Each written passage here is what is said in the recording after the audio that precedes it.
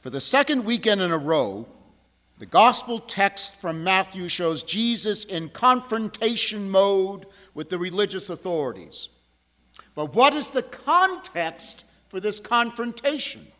Jesus was in the temple, apparently moving about around the huge courtyards, teaching. And what he taught created a stir, admiration among the people, intense anger among the chief priests and the elders of Israel. Last weekend we saw how Jesus reminded the religious authorities that the temple existed not only as the only place on earth that the divine presence dwelt, not only as a place for the Jews to worship, but the vehicle God chose to reach out to the non-Jewish world, to the nations, so that they would stream to Jerusalem. But this critical missionary dimension was forgotten. Do we forget that this missionary imperative is something we are all called to as well? But ignorance, arrogance, and sin prevailed, despite centuries of prophets warning the people to repent. And so Jesus said in no uncertain terms, the kingdom of God will be taken away from you and given to a people that will produce its fruit. In today's gospel, Jesus continues to press his case against the religious authorities, the very ones who had the education, the insight to the truth of what Jesus said, but chose not to see it. He used the parable of a king giving a great feast, a wedding banquet for his son. Every Jew who heard that, especially the chief priests and elders, immediately understood that Jesus was using the imagery of the messianic kingdom. The king, God, sent out invitations. The normal custom in Jesus' day was to send a formal invitation to a feast, followed by a second invitation when the feast was ready, that the people should make their way to the banquet hall. The way Jesus structured the parable, the people seemed to have accepted that first invitation, but they rejected the second, and insanely, some became so angry they killed the messengers, the servants sent by God, the prophets. And what does the king do?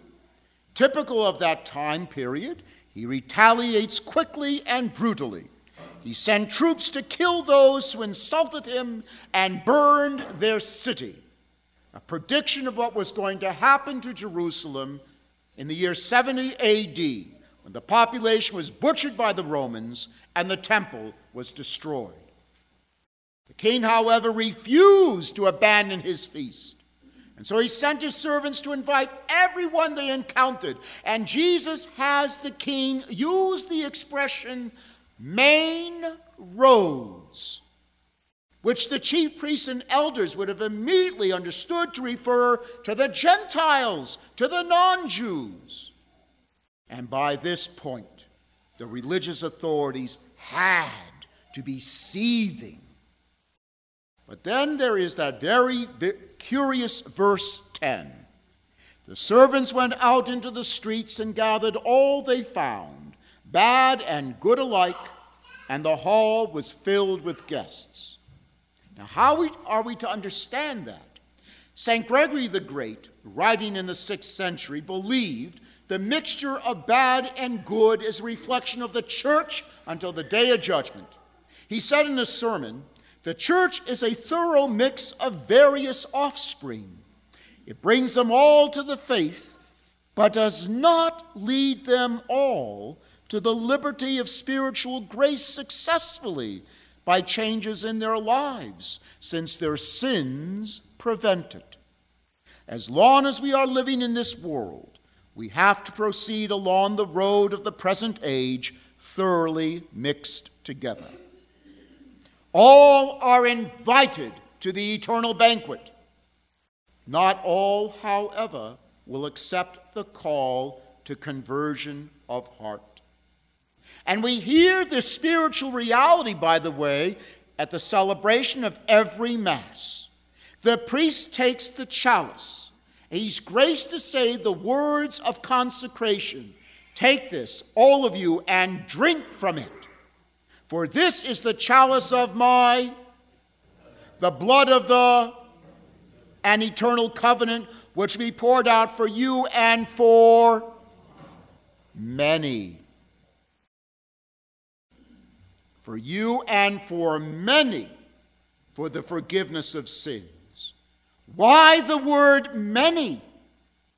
Why not the word all? You ever wonder about that? Didn't Jesus die for all? Absolutely.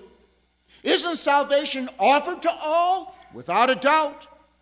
But will all accept the gift of salvation to guide how they will lead their lives? Given that every human being is a moral agent with free will, most likely not. But, and this is the critical point, so long as there is life, no matter how long or short, there's always hope for conversion. Jesus tells us the king finally arrived to the feast, and he saw a man not wearing what he called a wedding garment, and had him bound and thrown into the darkness. St. Augustine, writing in the 4th century, wisely advised that we should see this not as a person, but a class of people.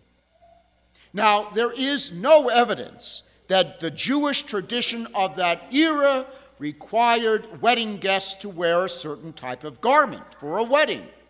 So why does Jesus incorporate this element in his story? Remember the fundamental principle. So long as there is life, there is hope for conversion of heart. But once in the wedding banquet, once in the presence of God, one is the sum total of what one chose to become.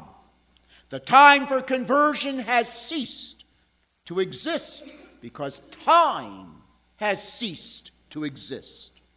The wedding garment, then, is the garment of the soul, not made of cloth or silk or wool, but the works of love that genuine faith is always inspiring us to do while we are in this life. One's wedding garment can be rich and elaborate by gracing the graces we've been graced with to love and serve others, or one's wedding garment can be little more than soiled, tattered rags because one chose to disgrace the graces one was graced with and focus solely on oneself. It is then completely up to each of us what kind of wedding garment we will have. All are invited to the banquet. All are given the graces needed to weave a garment for the eternal banquet. Some will not accept the invitation. Some will not use the graces they are given. So the mystery that Jesus presents to us is not the scandalous love and generosity of his Father, but the arrogance of human free will that would reject his love